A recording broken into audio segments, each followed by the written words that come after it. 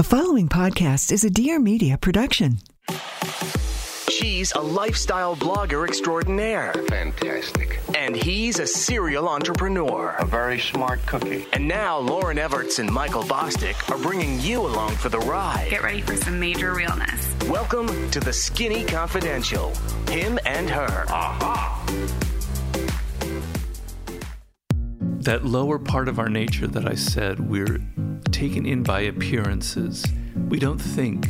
If someone is charming and smooth on the surface and they flatter us, we're won over, we're seduced by that. It's hard for us to say that the appearance that people give, the sort of the social self that they show, is deceptive. People don't reveal their flaws, their vulnerabilities, their neuroses to you when you meet them. They've spent their whole lives trying to disguise them from people, and they become very good at disguising it.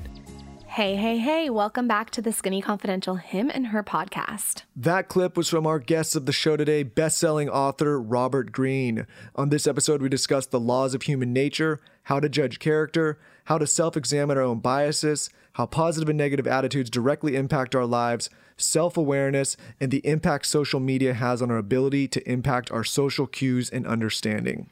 If you're new to the show, grab a glass of rosé and listen in. You're going to love this episode. I am Lauren Everts Bosstick, the creator of The Skinny Confidential, which is a blog, a brand, and obviously a podcast. And I am Michael Bosstick. I am a serial entrepreneur and brand builder, most recently the CEO of Dear Media, which is a podcast network focused primarily on female content and audiences.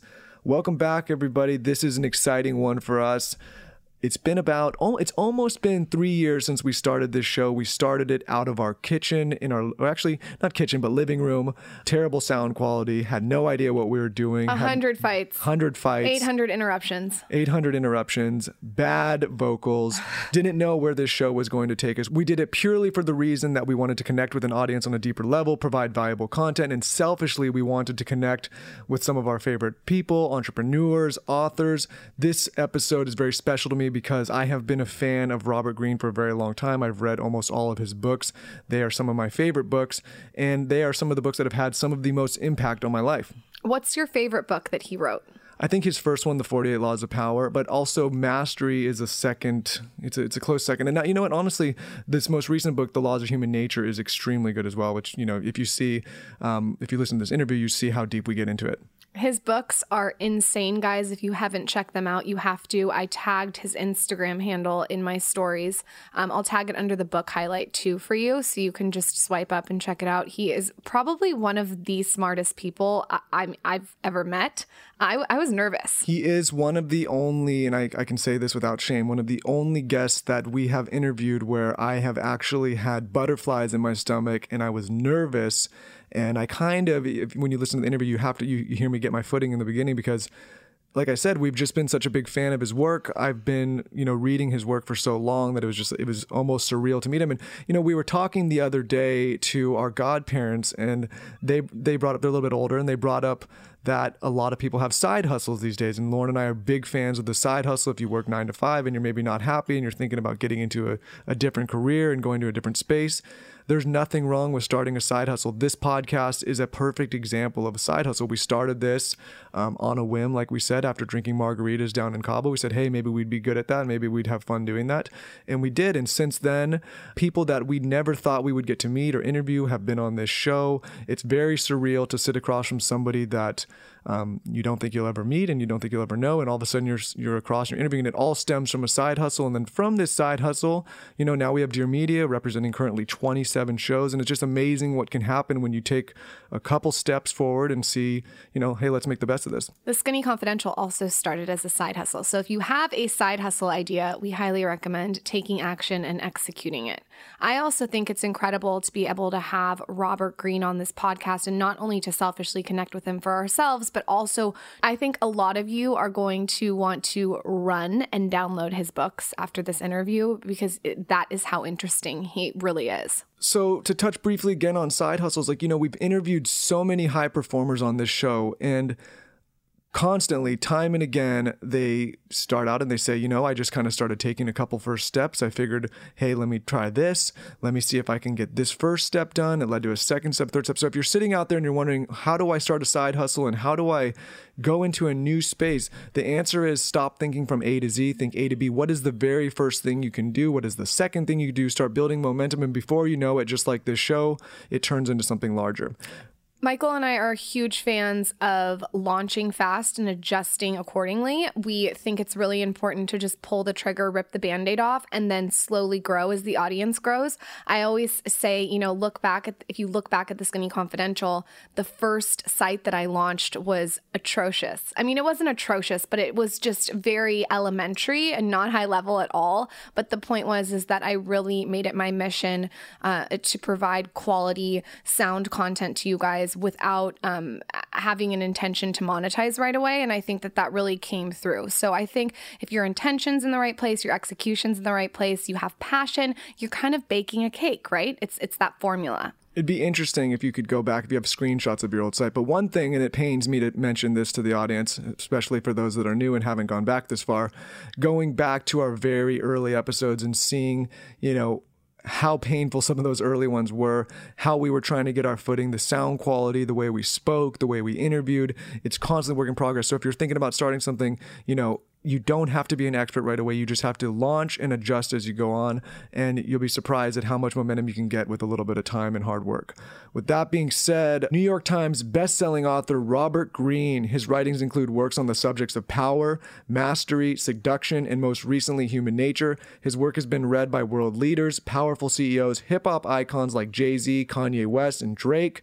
The 48 Laws of Power is one of the most requested books in the American prison system, and his book Mastery provides an in-depth analysis with historical examples of how we can become masters of our craft. I highly recommend both. Each of his 6 books goes really deep and dives into the darkest spaces of human nature. They're extremely impactful, and unlike other books that you just read, these become books that you study. I wish we had a week to interview Robert Greene because we could just keep talking on and on and on. The subject of this podcast will cover topics in his most recent book, The Laws of Human Nature. With that, let's welcome Robert Greene to the podcast. This is the Skinny Confidential, him and her. In the studio with Robert Greene, one of my favorite authors. Robert, what were the nonverbal cues that Lauren was giving out or giving off when you walked in the room? Wow, you really put me on the spot. A little bit of nervousness. That's probably true. Probably from both of us. Yeah. I mean, I get that a lot of times. I don't know why, because I'm not a very threatening person, but because I wrote the 48 Laws of Power, people assume that I'm kind of this maniacal, very Machiavellian, sort of amoral person. And they're a little bit worried and intimidated. I don't know if that was it, but just a little bit of nervousness, but nothing very pleasant, very open, Definitely nervousness. You're an intimidating person. And not a negative way, by the way, a positive way. I think it's just because maybe you've dove into the human psyche in such a deep level that when you come into the room, people are like, okay, what is he picking up about me? What is he reading? Yeah, that's true. Right? That's true. I mean, just picking up on a little of that nervousness right away, like you can see that kind of stuff. So like somebody who's a fan of your work and read your work, knowing that you've studied this so much, that's what I think is a little bit nerve-wracking. So I have nerve-wracking. Yeah. Relax. Yeah, it's going to be all right. Can I have a Xanax, Taylor? So we were talking earlier, we actually had to postpone this interview. We got an advanced copy of your book early on, and we were going to do it right when the book was coming out. But you recently suffered a stroke, and we were really worried. I was personally worried because I was like, what if there's no more Robert Greene books? That's nice. So, way to put it. Yeah, what happened, and what's that experience taught you so far? Well, it's obviously taught me a hell of a lot. It was probably this book contributed to the stroke, the stress of it, because I was working really hard for about 5 years, nonstop, birthdays, Christmas. I was working really hard on it because it was a difficult book and I really wanted to nail it. And in August, everything seemed fine. I was getting ready for the publicity tour, and I was driving in a car with my wife, and she suddenly saw that I was acting very strange and nearly hit another car, and she pulled me over. and called 911, and they rushed me to the hospital. Basically, she saved my life, because if they hadn't gotten me that quickly, I would have had brain damage. There would have been no more books, and I probably would have gotten in a terrible accident. So I'm very lucky to be alive. And since then, I was in the hospital for a while.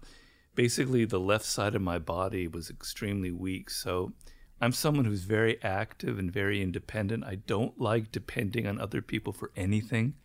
And I'm basically thrust back into a situation of being like an infant, where I'm dependent on people to feed me, to clothe me, to shower me. It was humiliating and difficult. So I had to be very patient with myself and, step back and realize it's going to be a process. To get back to all my exercise and traveling, it's going to take me months. I just have to calm down. I spent like 3 months without ever leaving my house. Wow. And it was like cabin fever, I was going crazy. So I've really had to kind of retrain and become very, very patient. And, I can't measure my progress day by day. I have to measure it week by week or month by month. So I've come a long way since a month ago, but in my mind, I'm already a month ahead. I really want to be at that place where I'm able to walk more quickly and do things. So it's really changed. And the other thing is, I wrote in the book, the last chapter, about having to deal with your mortality, with the fact that you are going to die someday. And that obviously came right smack into my face. Did you write that chapter before this happened? Wow. Yes, I did. That's karma for you. Wow. So speaking of your writing, and before we get into the meat of this interview, I wanted to talk about the way you write for those that are unfamiliar. One thing that I love about your writing is you use a lot of historical examples in your writing, which is sometimes a little bit different than most authors that write based on their perspective. You actually go into history and use all sorts of different examples to explain the outcomes of, why things happen, why people turn out the way they did. How important is history to you, and how important are the lessons of history for the people listening? Well, I think it was Bismarck said that, some people learn from their mistakes, but really smart people learn from the mistakes of other people. So history is filled with all kinds of lessons, of cautionary tales of people who've done just terrible things, and disasters ensued, terrible consequences that they didn't foresee. So I like to see, I like to ground my work in reality and what's in things that are very practical that you can grasp.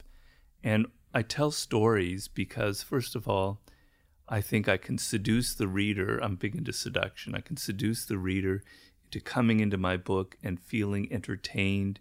People love to hear a story. So I kind of entrance you by beginning each chapter with a story from somebody from history. And hopefully the story is interesting in and of itself. So already it's not just information, which could get kind of boring and irritating. I'm telling you a story, and in telling the story, I'm very aware of how that you're going to relate that to your personal life, and how if I describe one of the great narcissists in history, a light bulb can go in your mind and go, wow, that's my mother, or yeah, that's my sister or brother or whomever.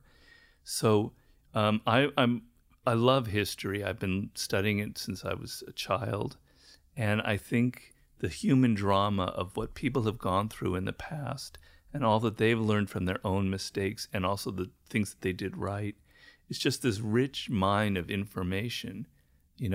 We tend to live in the world now where we're not really connected to history, but all our ancestors, everybody from all the cultures preceding us, they're part of us. They live inside of us. You may not think of it this way, but things that happened hundreds of years ago are actually very much a part of your thinking right now. I talk in the book about ideas from the 13th century that changed our concept of love and how we looked at the opposite sex. We still have those views.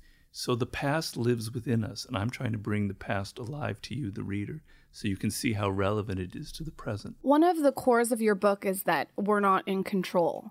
Can you sort of elaborate on that for the audience? Well, we're in much less control than we think. We walk around with our thoughts, and we buy things during the day, and we make decisions, and we have the idea that we're basically controlling it, that we're independent. And I want to make the point in this book that you're much less independent than you imagine. So, for instance, a simple thing like you go to the market and you buy these products and you don't buy other products, a lot of that has to do with marketing, things that you saw on television or heard on social media, and you don't even realize how it absorbed itself unconsciously into you and sort of influenced your decisions. You know, you buy a car because there's something about it that relates to your personality, and you're not aware of the kind of unconscious influences that marketing people are brilliant at. You don't realize how much your childhood is influencing what you're doing today. So you find that, you know, since 12 years, you were 12 years old, you've known Michael, but you were attracted to him, obviously, for some very good reason. But you're not really aware. You don't really know why you were attracted to him. Can you tell me why you are attracted to a particular individual? It's very hard to verbalize. And it could be the fact that they remind you of somebody from your childhood, a parent or a father figure or a sibling that was very important to you. And you're not realizing that reflection of that person is what's influencing your attraction or repulsion from a person. You could have been a child who had a father who was very kind of aggressive and abusive. And since then, you have problems with authority figures. And you're not aware when you're in the office that your resentment about your boss and how you act passive-aggressively with him is actually something that's coming from your childhood. So you add up all of these thousands of different little hidden influences within you. You're not realizing there's almost a stranger inside of you that's governing your behavior. And you're walking around almost in a daydream, not realizing all these factors that are influencing you in the present. Before we get into that, we need to talk about a real epidemic. This is an epidemic that I feel like affects everyone. It's when you're hangry, okay? Especially when your significant other is hangry, that's a whole nother epidemic. Michael's the main person in our relationship who gets hangry, so I tend to have snacks on hand at all times. I have snacks like crackers, hummus, nut butters, and bars, okay? This is a great tip. Keep them in your purse. The bar that we're constantly traveling with and we keep going back to is keto friendly and filled with almond butter, cacao butter, grass-fed collagen protein, organic cacao, almonds, and organic coconut oil, plus sea salt. This specific bar is by the company Perfect Keto, okay? And they also have this mini nut butter packet, which is so great if you're traveling. I just feel like it's great if you're prepared, especially for your significant other, especially when they start to whine, you know what I mean? The keto way is becoming increasingly popular. You guys have seen it all over Instagram. And it's such a fun way to get healthy fats in while also nourishing the body with protein. There's 10 grams in this bar. There's also 9 grams of fiber and 3 net carbs. It's the real hunger cure. You know what I mean? Especially if you're on the go. So our personal favorite flavor is by far the almond butter brownie. You could even pull the pieces apart and make them into little balls and add them to banana nice cream or even popcorn.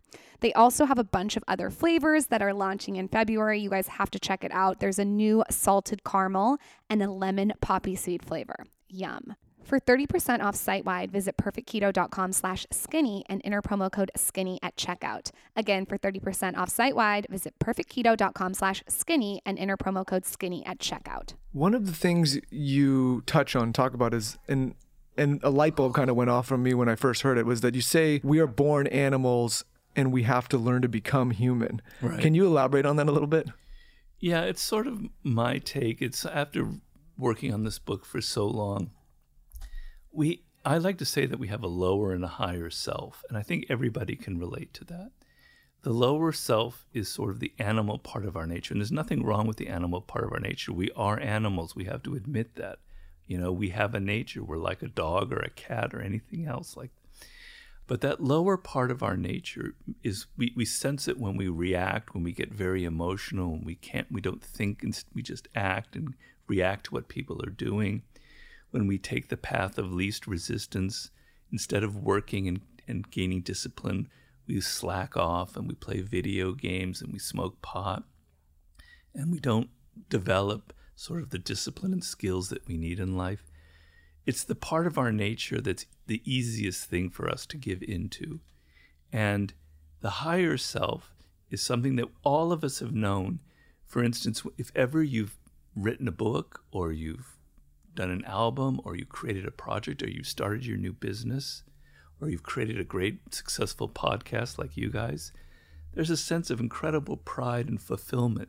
You've kind of overcome that tendency to always want to take the easy route, and you worked hard and you built something, and there's a tremendous feeling of accomplishment. So that's the higher self. I say that's what's human about us. What's animal about us is that we have our senses, we react, we get very emotional, we want everything to be easy and pleasurable. The human side of us is the fact that we're able to think and be rational and take a step back and work with other people and not be so selfish and self-absorbed. All of these things take effort to become a truly human. I make the first chapter in the book is the fact I want you to come to terms with the fact that you're not rational, that emotions are governing your behavior. And there's nothing wrong with that. Emotions are a beautiful thing. But to be able to stand back and not get emotional and not react and think about the situation takes effort. To me, that's part of becoming human. It's like a goal. Most of us are not quite fully human yet. It's an ideal for us. So self-awareness is a topic that reoccurs on the show. What do we need to know to be more self-aware? Me and Michael could learn a thing or two about that. Well, the most important thing to become self-aware is to realize that you're not self-aware, that you really don't know yourself as well as you think you do. And that is almost enough in and of itself, because naturally you assume, I know, who knows myself better than me? And I'm trying to tell you that there are dark corners in your personality, things that you're not aware of. So just knowing that is a very important step. But the other thing is to question yourself. So if you, during the course of a day, feel like angry about something, something Michael said that's stewing in your brain all day, and you're really kind of... I have a scroll. Yeah, a scroll? A scroll of things that he's done. That happens regularly. Oh, really? Well, maybe we'll go into that at some point. So, you're irritated and angry, and it's building, and thoughts are revolving in your head. Normally, you don't question that. You just assume that he irritated, he did something wrong. I want you to step back and analyze that emotion and go, where did it really come from? Is it really Michael that stirred that anger in you? Maybe it's coming from you. Maybe there's something about you that's frustrating yourself in your career, or something isn't satisfying you and you're kind of putting the blame on him. Or maybe what's irritating you about him isn't really what you think it is. It's something else.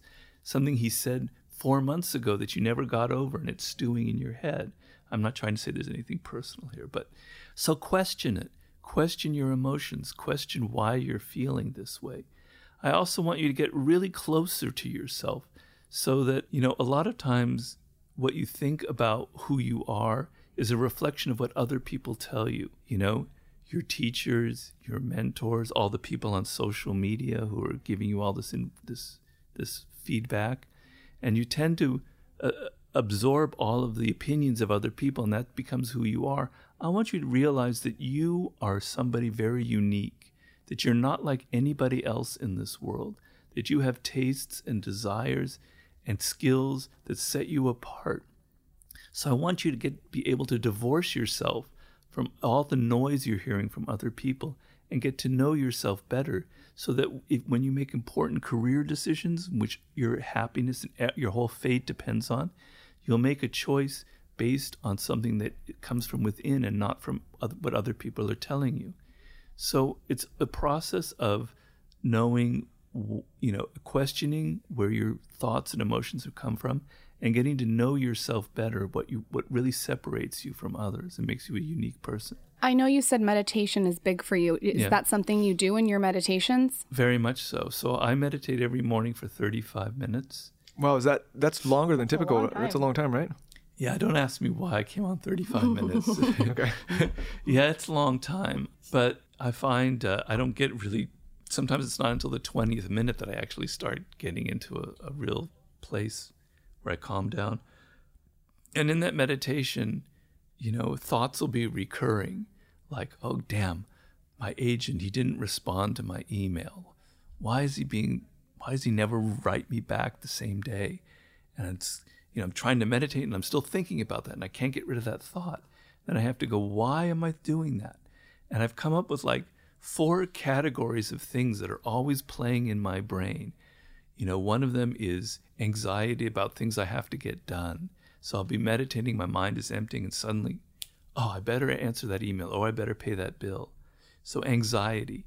And the other thing will be ego. God damn it, not enough people are loving my book the way I thought they would. Or why aren't I getting this response? Or aren't I just a great person? So the ego will be it. Then there are a couple other things, I can't remember what they are. But I'm always assessing myself and seeing, these thoughts are coming into my head. And instead of just going with them, I really push. I feel like it's a pushing sensation. I push it away, literally like this. And I go, what's it about? Why am I feeling this way? Why is my ego, why am I so sensitive right now? Or why am I obsessing over this? So meditation very much helps. Ryan Holiday, who we all know very well, he recommends writing a journal, which is a very similar process to the meditation. I'm not a journal writer, but I think his idea is a really good one. So is the constant core of this then is to constantly question yourself and your beliefs? Is that it? Kind of, I don't want to say in a nutshell, but is that correct? It is, but it shouldn't. I don't want it to seem like a heavy, depressing thing. Oh man, I got to go around questioning myself. What a drag. No, it's not like that. It's a very liberating process.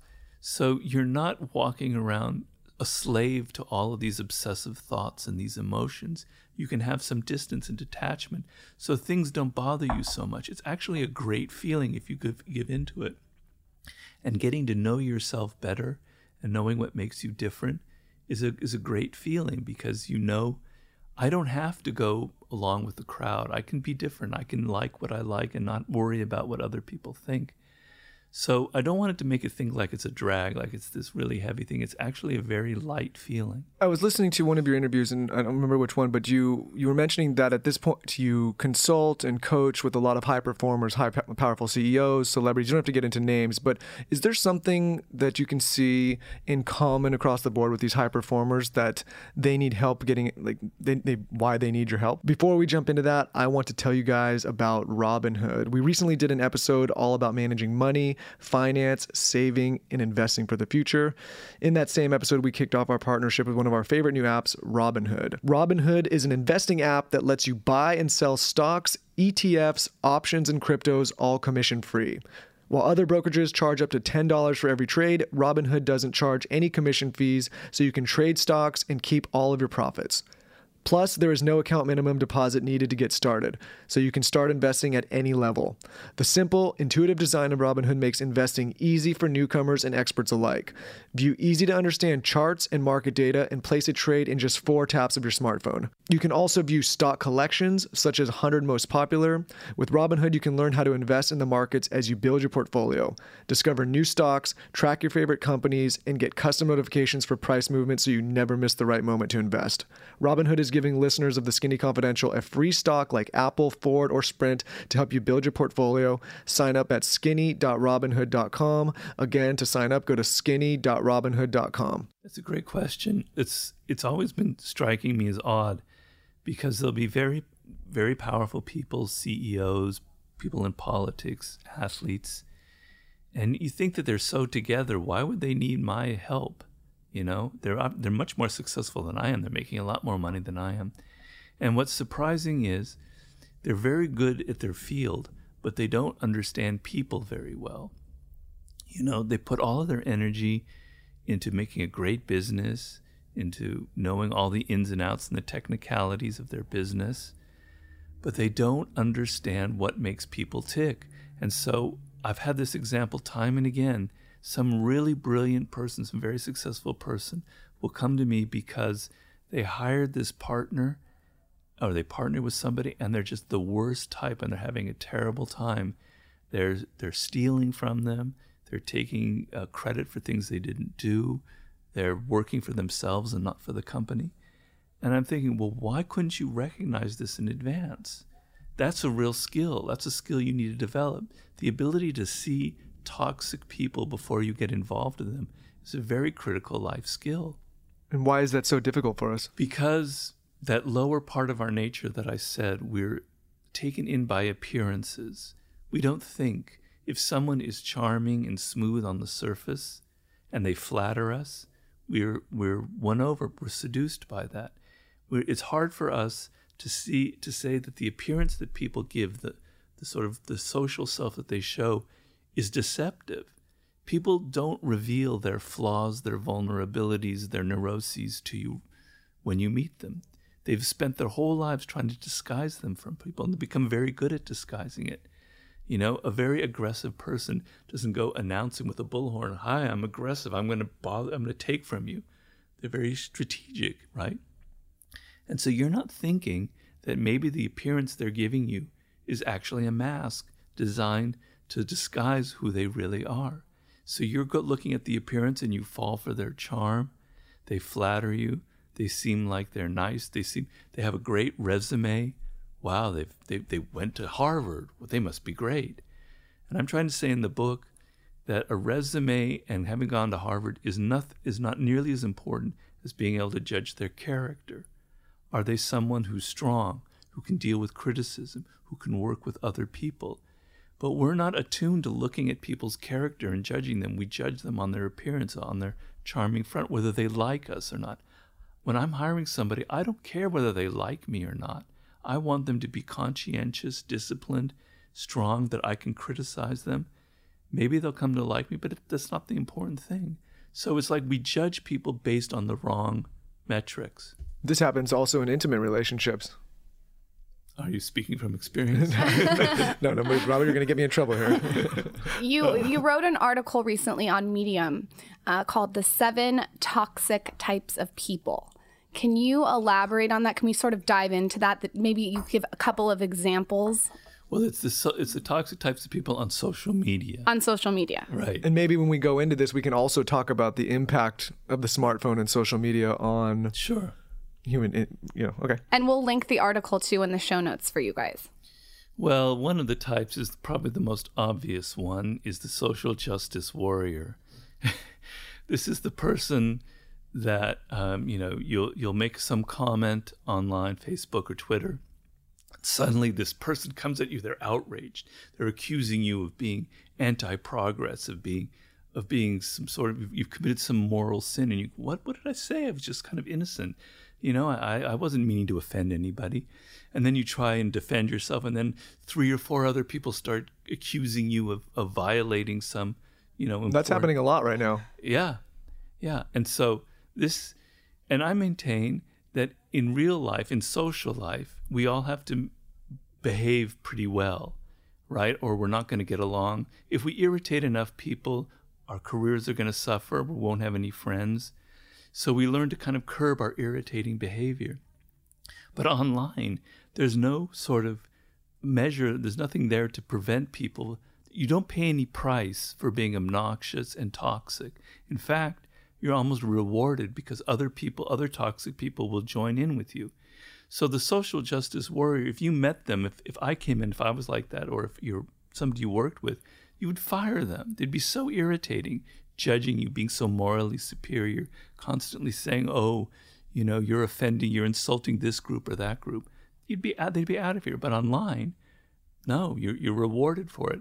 And so, the worst thing to do when you're facing the social justice warriors is to get in a fight with them, because you can never win. Their mob of other social justice warriors will be on you like a pack of piranhas. So it's better to just politely bow out and wait and just let them go find somebody else to attack.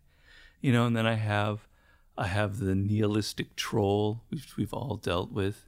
This is a person who just wants to blow everything up, who's just, I compare it to an adolescent male. Where does that come from? The nihilistic troll? Yeah. I'm going to start calling people nihilistic trolls when they bother me.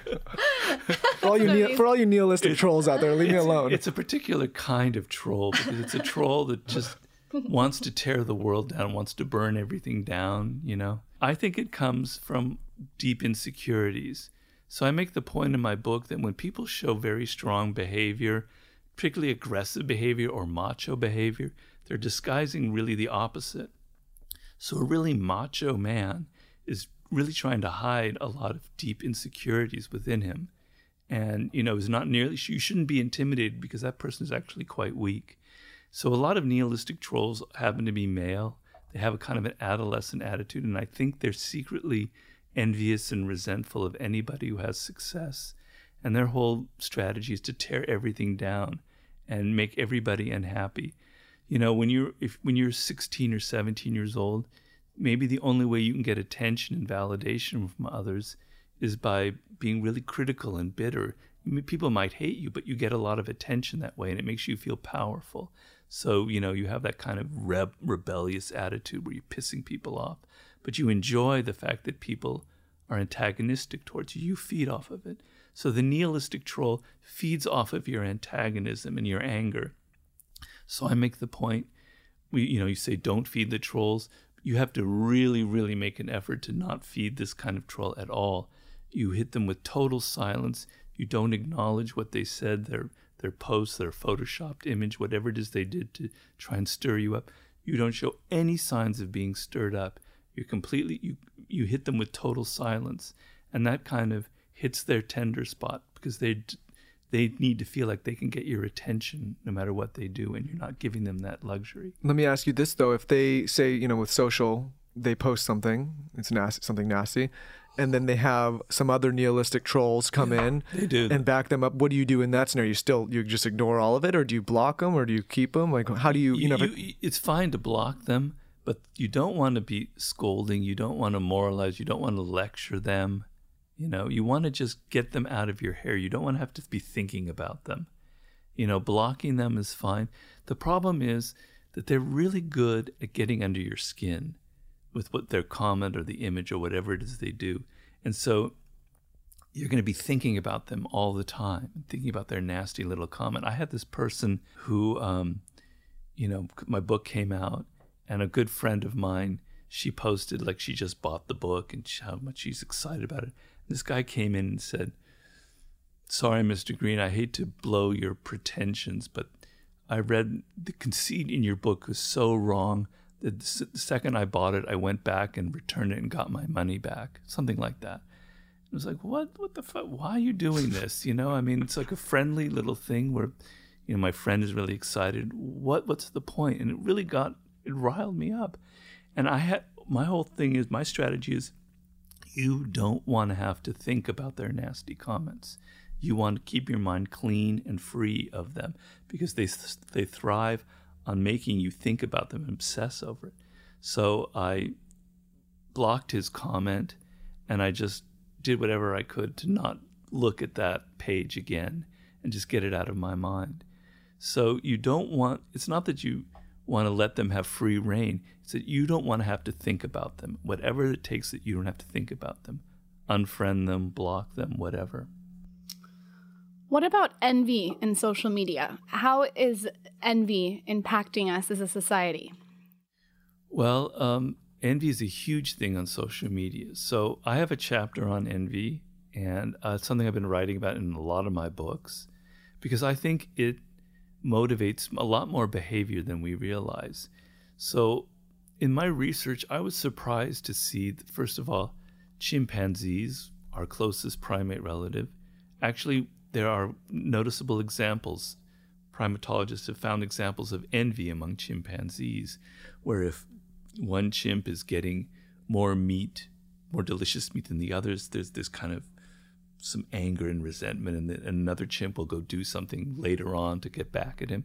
Wow, chimps feel envy? And then I looked into like our hunter-gatherer ancestors hundreds of thousands of years ago, and envy was like the worst thing that could destroy the group from within. So they made it so that if anybody got a gift, they had to immediately share it with other people so that other members of the tribe wouldn't feel envious of them. So obviously envy has deep roots in our nature. Some of the greatest stories in the Bible have to deal with envy. So there's something really, really radical about that emotion within us. And what it comes from is, you were talking earlier about being self-aware. If you think about it day in and day out, how many of your thoughts revolve around comparing yourself to other people? They have something you don't have. I have something they don't have. Why did they buy this car? Why are they going out with that person? Maybe that's better than my boyfriend or husband or blah, blah, blah, all these other thoughts. You're continually comparing yourself to others, and that's our social animal nature. And if other people have things that we don't have, we feel pangs of envy, and even successful people feel a lot of envy. I talk in the book about Michael Eisner, the CEO of Disney, and how he had Jeffrey Katzenberg working for him. And Michael Eisner was the most powerful person in Hollywood, and yet he felt intense envy for Katzenberg because Katzenberg was getting more attention than he was. So it's extremely, extremely human. And social media is like this breeding ground for envy, because you're sitting there and you're kind of happy in the morning, and then you get onto Facebook and you see that your friend is in Bali and is taking a great yoga meditation retreat and has just met this incredible person, and is flying off to Tahiti the next day. And you go, damn, I'm just sitting here eating my bowl of cereal. My life is nowhere near as exciting. So you're that envy little thing, and you're constantly being triggered by what you see on social media. And it's very dangerous, Charlie Munger said envy's I think he said it's one of the 7 sins that he sees no use in because you can't have any fun at it. That's a very good way of putting it. That's true. It is true if you think about it. So how do you combat envy? How do you rid yourself of it? I know, it's such a natural thing in all of us. Yeah. How do you rid yourself? And I try to admit that I feel it, which I do. Sometimes I go, damn, Ryan is selling more books than I am, and I was his mentor. Ryan is doing well. Yeah. So you first have to acknowledge that you feel it and not be in denial. It's human. Don't beat yourself up. Everybody feels it. People you think don't feel it actually do. So just be comfortable with that. The other thing is, let's say you envy, let's say you came from a family that wasn't so good, and your friend has this really loving mother, and you go, God damn it, I wish I had parents like that. You envy them. Well, if you got to know them closer, if you got to spend time with that family, they wouldn't be as ideal as you think they are. From a distance, what people have seems really good. But if you got close to it, you would realize that it's really not worth envying. They may be in Bali, but they're not having nearly as good a time as you think they are. And they're kind of wasting time. They're not really going anywhere with their career. So realize that when you're feeling envy, it's unrealistic. What you're seeing, the people that is triggering the envy, is often not in proportion to the reality. People aren't doing as well. They're showing you all the positive things on social media, but you're not seeing all their unhappiness, etc. So just keep that in mind. Also, instead of comparing yourself to better people, to like, wow, Jesus, I'm not making as much money as LeBron James. I can't slam dunk, etc., which, is a problem with me, because I wished I was a basketball player. You and me both. Look at people who have it a lot worse than you. Yeah. Realize that you have health reasonably, that you probably have a decent job, that you have friends and family and support, and there are people that are really miserable in this world. Look at all the homeless people in Los Angeles. If you want to rid yourself of envy, look at homeless people. There's no need to feel envy for others. You should feel grateful for what you have. The other thing is, I tell you, there's a thing called Schadenfreude, which means you take kind of joy in the pain of other people, which is a common human emotion. So someone that you kind of don't really like has bad news, you feel a little bit of pleasure about that, right? So I want you to turn that around and feel the opposite. So when people have good news, you feel joy with them. So there's a word called Mitfreude, which is the opposite of Schadenfreude. You experience their joy and you're very happy for them, and it's genuine. And you train yourself to be happy for the good things that happen to people instead of feeling envy. And the other thing is to turn that need to compare yourself to other people into emulation. So if LeBron James has this incredible lifestyle, makes a lot of money, such a great athlete, maybe that's going to spur me to practice more. I mean, I'm never going to be able to play on the Lakers. I know that. This is a bad example, but, it sort of spurs you into trying harder. instead of envying and sitting there, as you say, it's an emotion you can feel no pleasure. Feel the pleasure in the motivation to get better yourself, to maybe get on their level instead of having to feel that they have more than you. Well, you said that way more eloquently than we have said that, but I completely agree with you.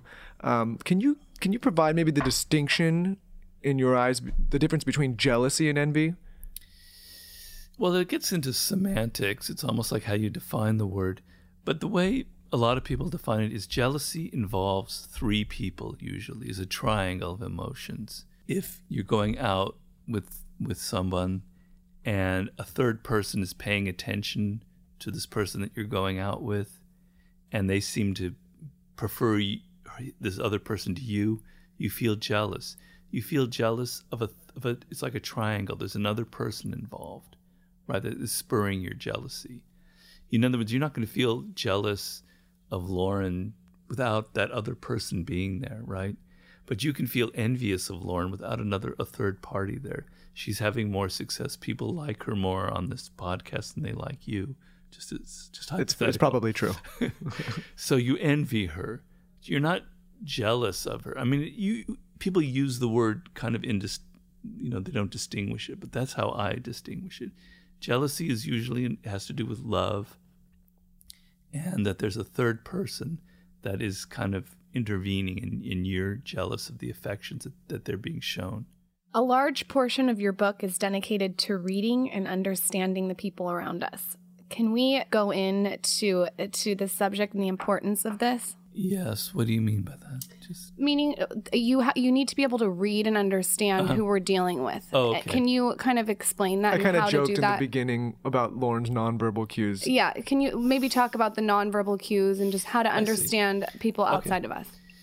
Well, it's something that I talk about a lot in my books, which is that people give off a language that you're not understanding. So we're so attuned to words, to what people say, but a lot of what people express is nothing to do with words. That was a big thing in the book, The Art of Seduction, which is the second book I wrote, that seduction is a language that people reveal through their bodies, through their tone of voice, and you're not picking up these signals that will really help you to seduce them. So in this book, I'm trying to say that people are mysterious. You don't really know what's going on in their head. So if you thought about it, even though you've known Michael since he was 12 years old, you really don't know what he's thinking from moment to moment. You might have an idea, but there's a level of opaqueness. You're not really sure. So how do you get closer to understanding what's going on in his head? And I maintain people give off signals and you're just not paying attention. So you want to become a better reader, a decoder of what's going on. So a lot of that has to do with nonverbal communication. I'm a huge believer in that. It's the animal part of our nature. Just think of it this way.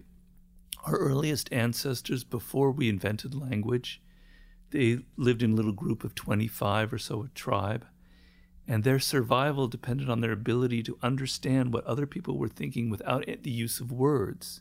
And they were like mind readers. They could sense when somebody was angry or fearful or anxious. You have that power. You as a human being have that power to understand people in a visceral, intuitive way, but you're not paying attention. So I have a whole chapter first trying to train you how to observe people. Stop being inside your own head and your own thoughts and look at people and begin to see certain signs. And I kind of create a process that I can take you through that will train you to get to that point. And I go through all of the cues that show that they actually like you, that they don't like you, whether they feel like they're superior to you, whether they feel like they're inferior to you, whether they're lying to you or whether they're being honest. These are signs that come through their tone of voice, their eyes, their fake smiles. Fake smiles are a huge thing. If you could just learn how to decipher a fake smile from a real smile. And the thing is, viscerally, intuitively, we all sense the difference. A real smile it's not just the mouth that smiles, but the eyes light up, the cheekbones are raised, the whole face gets animated, and we feel it when someone really feels joy and pleasure. The fake smile's a bit kind of tight, and, it's not, there's something else going on, but you don't pay attention to it. People show that to you, and then you forget about it. So These are things that I want to train you into deciphering. And it's not just that, it's people's actions. So if somebody is chronically late for a meeting, and then it's the fourth time this has happened, they go, "Oh, I'm so sorry. It was traffic. I couldn't help it. Blah, blah, blah, blah, blah, blah, all this thing. My mother called me, blah, blah, blah." You have to realize that they're sending you a signal. They may not even be aware of it, but they're sending you a signal that they feel like they're superior to you, that their time is more important than your time. And it's a kind of a passive-aggressive strategy. You want to look at how people treat others. So you see this guy who you respect a lot, who's a boss, who's very important, who's got a lot of charisma. But then you realize that he treats his employees like crap. He's really mean and abusive to them. Well, that's a sign of who he really is. Don't be dazzled by all his achievements. He's a crappy individual because he doesn't treat people well, the people below him. You want to look at how people tip, just all the little signs, how their desk is organized, how messy they are. These are all signs of something going on below the surface, and you're not paying attention. My book is crammed with all kinds of little cues that people give off in these directions. Robert, you can see here now why we may be a little intimidated when you walked in the room, wondering how I drink I was literally setting my water down there. I wonder what this signal is giving off. But I'll tell you what that says. What does it say? But what does your wife say? Yeah. I'd be interested in that. Does your wife, when she smiles, are you analyzing her smile? She doesn't realize that I am. I think it's very irritating to live with me. Oh my God. I'm always telling her, I don't know how you put up with me. Well, you touched on something. It's like when maybe somebody has an affair, or some politician has an affair, and Right. they say, "Hey, it's a one-time thing." It's like, Right. No, maybe that's a real character flaw in that person that's been there, that is there. Well, you see that all the time in the news. It'll be an athlete or a celebrity who goes, something came over me. That wasn't me who wrote that horrible tweet. It wasn't me who did that, right? No, it was you. It's actually more you than the mask that you continually wear. I make the point that people never do anything once. So if someone does something kind of naughty or irritating or insensitive, it's not just an exception. You can bet that they've done it before, that there's a pattern there. And that they'll do it again? That they'll do it again. And so normally people go through life trying to present the best side of themselves. And then what I call the shadow side of our personality sneaks out in ways, in a burst of anger or some kind of behavior, or they go and have an affair. They're 60 years old and they suddenly run off with a 20-year-old model, these kind of things. And, we tend to say, oh, something came over them. They just got carried away. But really, people reveal themselves in this kind of behavior. They reveal what they've been trying to hide for so many years. What are some deal breaker characteristics in people that you should try to stay away from in a relationship or maybe a work relationship? Well, in a relationship, narcissism is a very difficult trait to deal with. Now, I try and take the judgment out of that and say, look, humans out there, we are all narcissistic, including myself. We are all self-absorbed. We all think first and foremost of ourselves. Our thoughts naturally revolve around our own interests. So come to terms with the fact that we all have narcissistic traits, and let's not be so judgmental. But then I distinguish between what I call the deep narcissist. And this is a person who is so self-absorbed they can never get outside of themselves. And their whole game is they constantly need attention from other people. They have to be the center of attention. They need what's called narcissistic supply. They need supply to their ego, that you give them validation. And at first glance, if you meet a deep narcissist, they can be charming because they can be very theatrical and dramatic. Our president happens to be an example of this. And then you get to know them better. And then it becomes the charm very quickly wears off because everything has to revolve around them. And it's like a whirlpool that you enter, just keeps seeing you. There's nothing you can do that will get them out of that will get them to think about you. Every little thing that's said is taken personally. It's as if everything is about their ego. And it's infuriating, and you can't have a relationship with that. And so many times we get into relationships with narcissistic people because they can be kind of charming and dramatic. And you want to see signs of this early on, and I show you how you can see signs of it. So from a real personal relationship, that would be probably the worst type to get involved with. When it comes to work, I think you want people of what I call weak character. So people who can't take criticism. That's like the most important thing. That was what made Ryan Holiday the best protege I've ever had, and I've had so many. I could actually criticize Ryan, and he wouldn't take it personally. You can really let Ryan have it, and he was fine with it. And I was going, wow, I've never met anybody like that. Most everybody gets really irritated, and they get intimidated by me, and they go running off. Ryan was fine with it. Wow, is that a great quality? The ability to take criticism. The fact that you can admit that you were wrong is a really important character trait. How many times do you hear somebody in your circle who says, I'm sorry, it was my mistake, it was my fault, I take responsibility? It's pretty rare. It's rare. Those are gems, and those are the kinds of qualities you want. You want people who don't lose their cool under stress or adversity.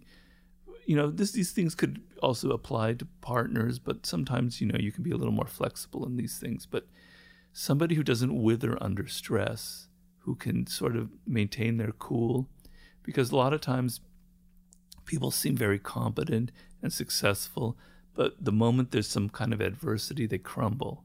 And, you want to see signs of that. The ability to work with other people is a critical quality, probably the most important. Are they able to subsume their personality and their ego and do what's best for the group as opposed to what's best for them? You want to avoid people who are always after their own interest, who are always thinking of their own agendas, putting them before you, particularly in the workplace. If let's look at it this way. If you hire the wrong business partner, or you get involved with the wrong intimate partner in a personal relationship, it can cause lifelong damage. It can take you years to recover. It's a critical decision. So don't base your decisions on the superficial charm that people give you. You want to see that people have some inner strength, some character to them before you get involved with them at a deep level.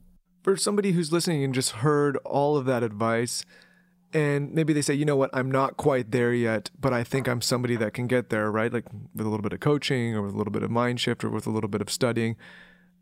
Do you believe that these traits can be learned, or do you believe that innately you're just born with sometimes you just don't have these traits or you can't learn them? Which traits are you referring to? Just so let's say somebody wants to learn how to work better with others. Do you think that's something they can learn, or do you think that's something that if you can't? Of course you can learn. It all becomes the fact whether you're motivated to learn. In my book Mastery, I make the point that it's one of my favorite books. Oh, thank you. You can learn anything if you're motivated. So I take the example of personal thing for me was I studied French in college for several years, and I got to Paris. I couldn't speak a word, right? Then I started dating a French girl, and within a month, I learned more French than I learned in 3 years because I was motivated. Yep. I wanted to learn so that I could, win her over. So when you're motivated, you can move mountains.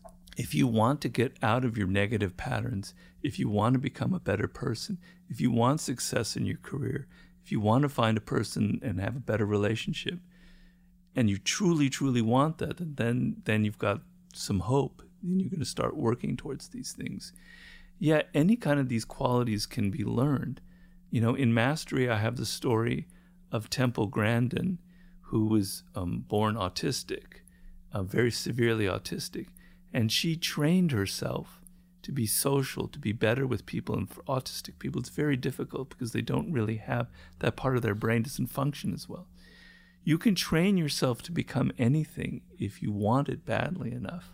So, for instance, the ability to decipher people and read them better.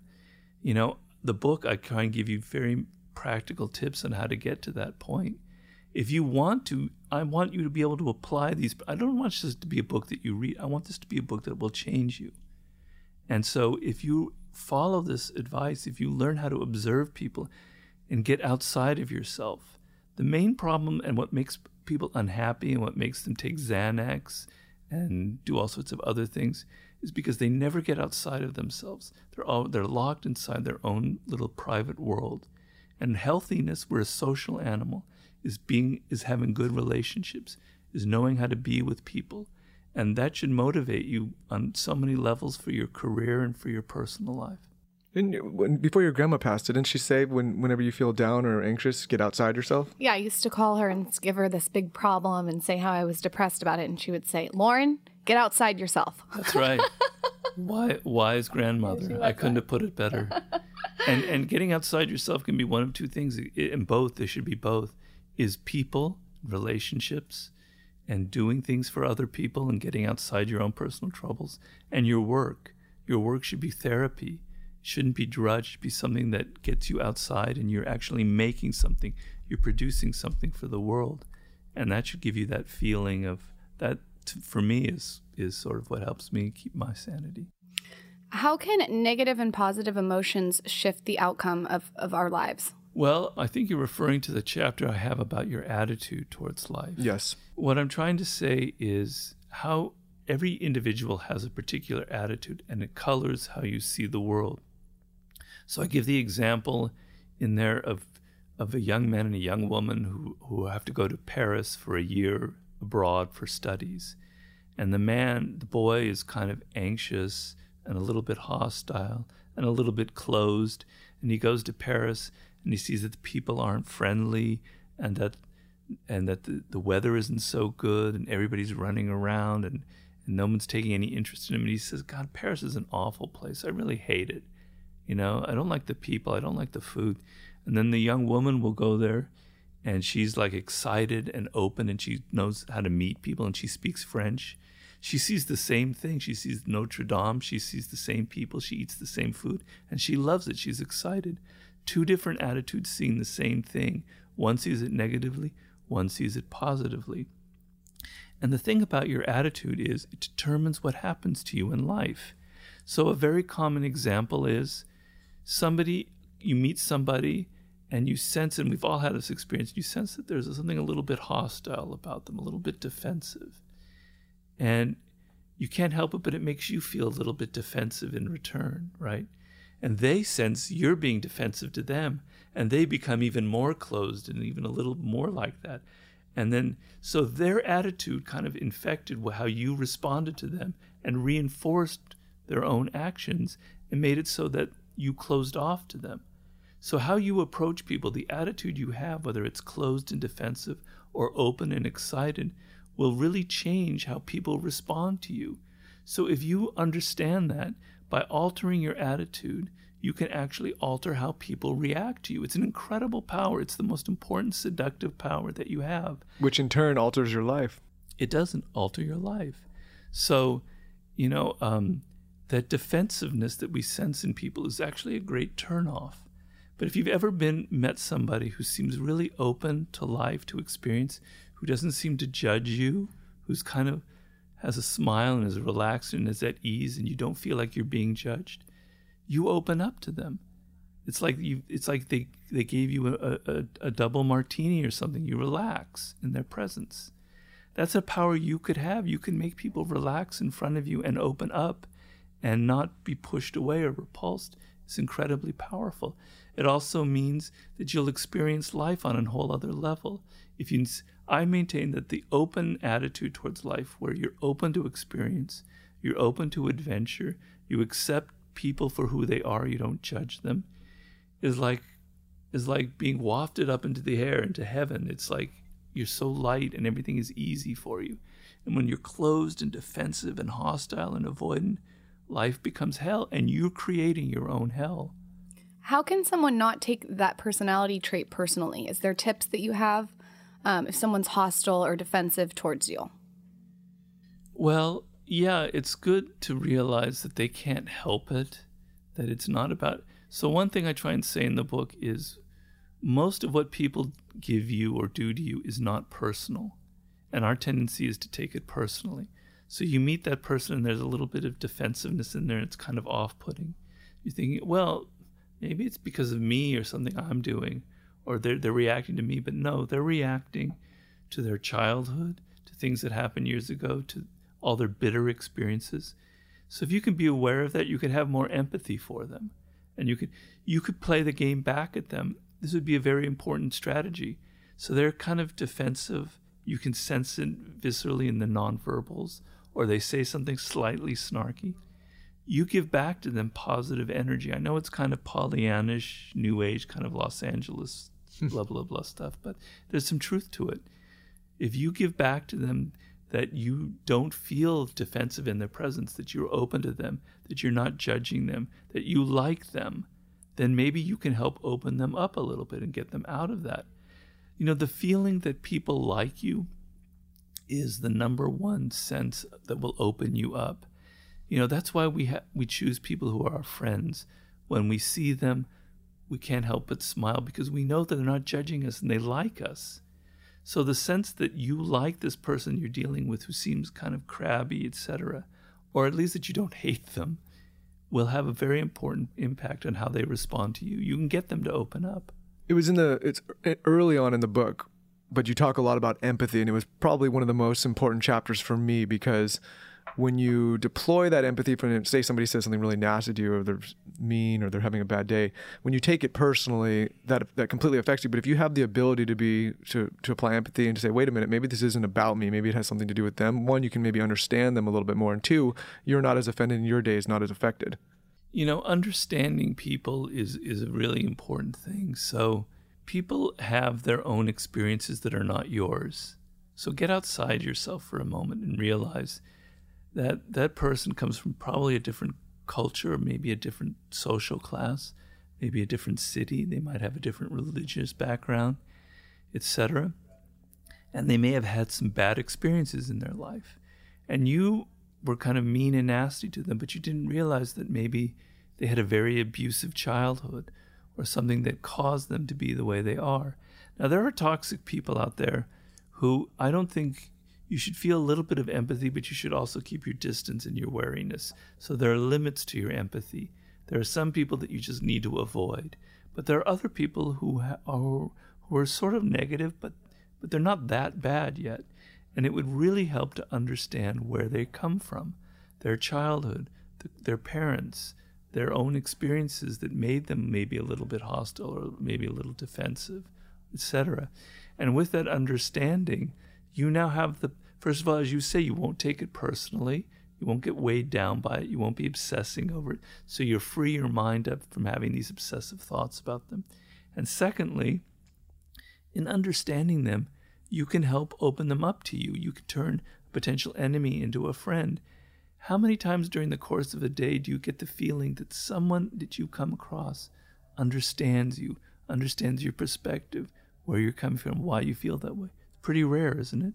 Yeah, no, it's extremely rare. But when it happens, it's a wonderful feeling. It's like one of those moments where you connect. You feel almost like a shiver of excitement. Oh my God, we're connecting. You actually understand where I'm coming from.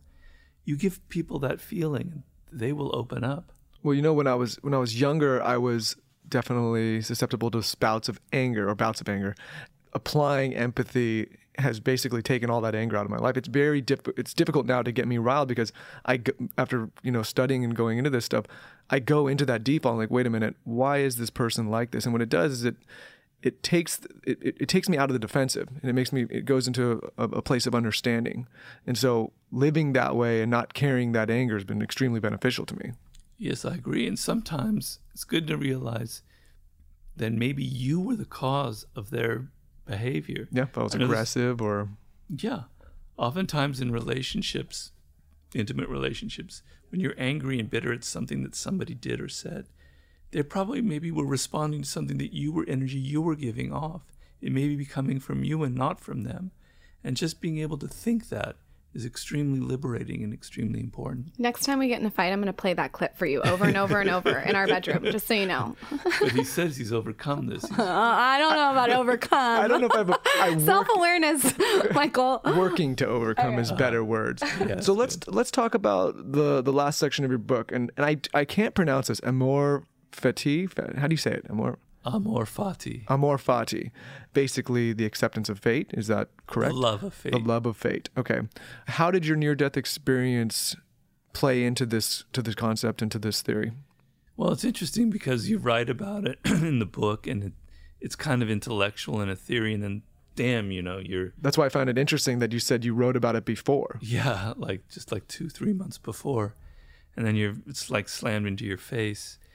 And so what was sort of intellectual and abstract became very personal and difficult. So I've had to go, well, this has kind of ruined my life. I can't travel. I can't swim. I can't run. I can't do any of the things that I love. Damn, I'm bitter. I'm angry. Why, God? Why me? But then you take a step back and you think, everything can happen for a reason. First of all, I didn't die. I didn't have permanent brain damage. I can write my 7th book, which will be fine. Okay, let's calm ourselves down.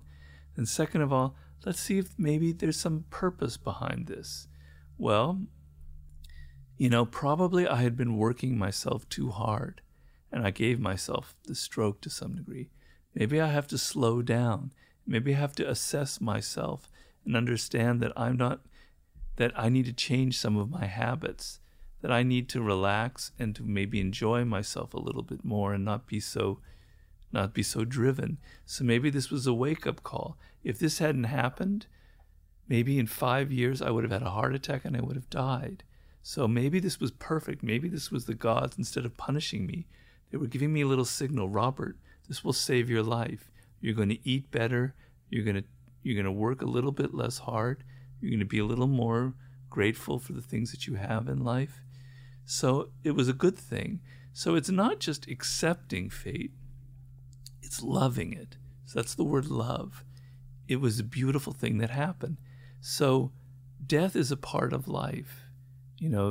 The Doors have that song, "No one here gets out alive." It's true. Love that song. Yeah. None of us get out here alive. We're all going to die at some point. And here I had a brush with it, but I came out okay. And I have to sort of accept that I was given a second lease on life and love it and embrace it. Now, I'm not going to say and boast that I'm 100% there or that I'm some great saintly figure that has managed to do something that it's a struggle. And my wife will attest, some days I'm like taking this cane and I'm hitting the wall. I'm so frustrated at my lack of progress. But mostly I'm able to control it. And the meditation helps me a lot. It makes me sense that, life goes on. My little problem isn't really that important. That, the world is beautiful. It's an incredible thing to be alive. And I make that point in the last chapter. Just think about how impossible it is, what an unlikely set of circumstances that you are alive in the world today. 4 billion years ago, life on this planet started in the most strangely bizarre, unlikely way. We haven't yet found a planet where other forms of life have started. So that already, life itself is like this insanely precious little thing. And then there was all this evolution of animals dying and being created. And if something had gone wrong, there wouldn't have been primates and we wouldn't be here. But then there were primates, and then there were early humans. And early humans almost disappeared, but they didn't. So then, on and on, the generations. Your parents, if they hadn't met, and think of the slender little thread that held that too. If they hadn't met, if they hadn't gone on a date, you wouldn't be here. You wouldn't be who you are. So your life depends on this insanely incredible set of coincidences. Just thinking that should make you very grateful to be alive. So Amor Fati should be something that absorbs into your soul, into your skin in a very deep way, in which you should love everything that happens to you. If you're able to love the pain, then that means you're able to love life itself. If you hate the pain, if you complain and whine and go, why me? That means you don't really appreciate being alive. So everything that happens for a reason. You can look at it that way. We spoke about meditation. Final question. What are some morning and evening routines that you do that you think make all the difference? And it could have to do with your writing or just something you do to wind down or wake up with.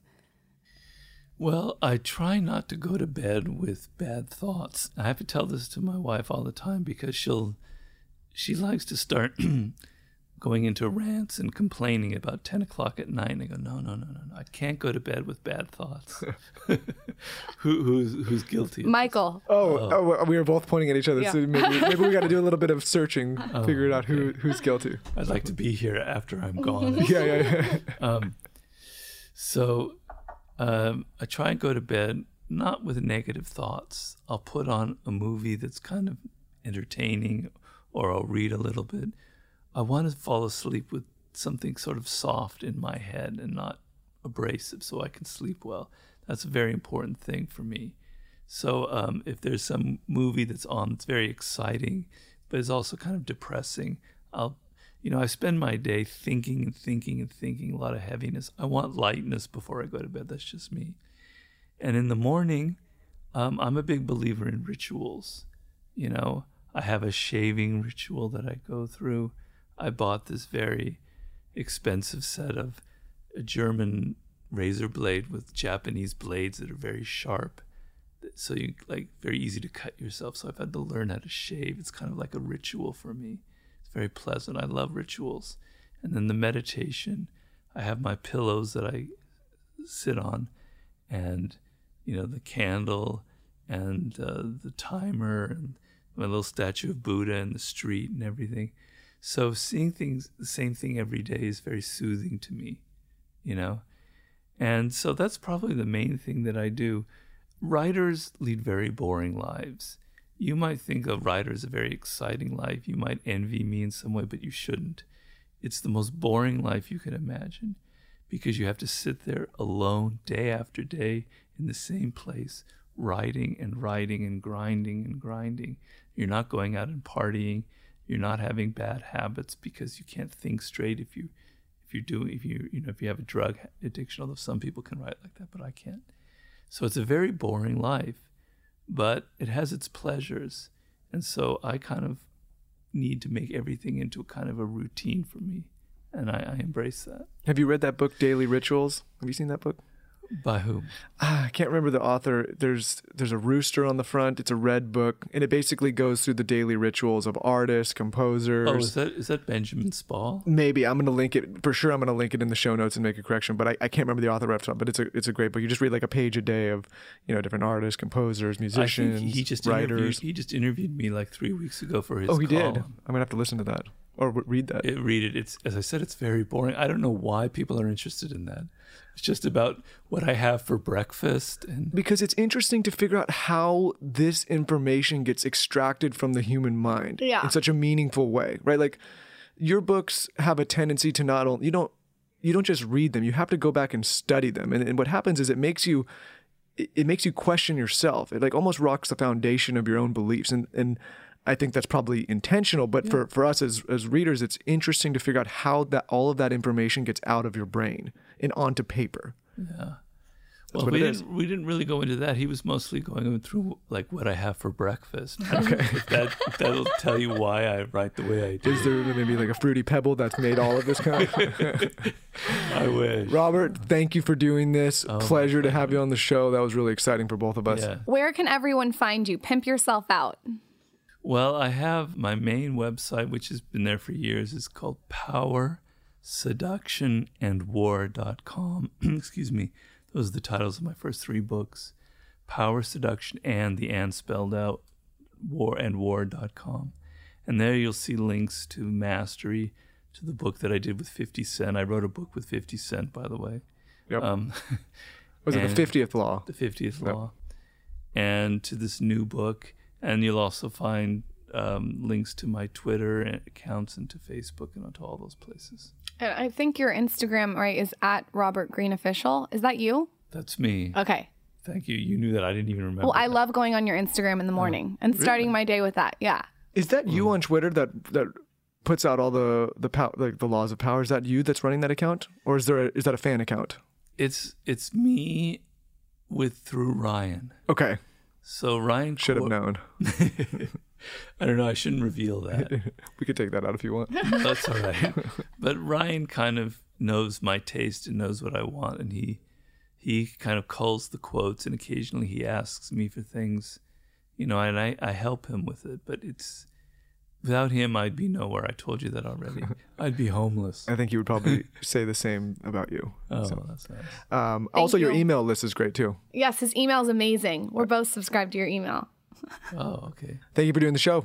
Well, thank you for having me. My pleasure. Guys, to win Robert's latest book, all you have to do is head over to my latest Instagram at The Skinny Confidential and tell me your favorite part of this episode. Tell us what provided you value. Tell us maybe something like a takeaway that you're going to apply to your own life. As always, thank you so much for listening, and make sure you're subscribed and you've rated and reviewed the podcast on iTunes. And hey guys, we mentioned a lot in this show that we would be linking stuff in the show notes. For detailed show notes, for those of you that aren't familiar, go to tscpodcast.com. It's a resource with all of our episodes. You can listen there. You can check all of the detailed show notes. Anything we mention in the episodes are linked there as well. So make sure to check that out. That's tscpodcast.com. You can also follow on social at tscpodcast. Thank you for tuning in, and we will be back next week.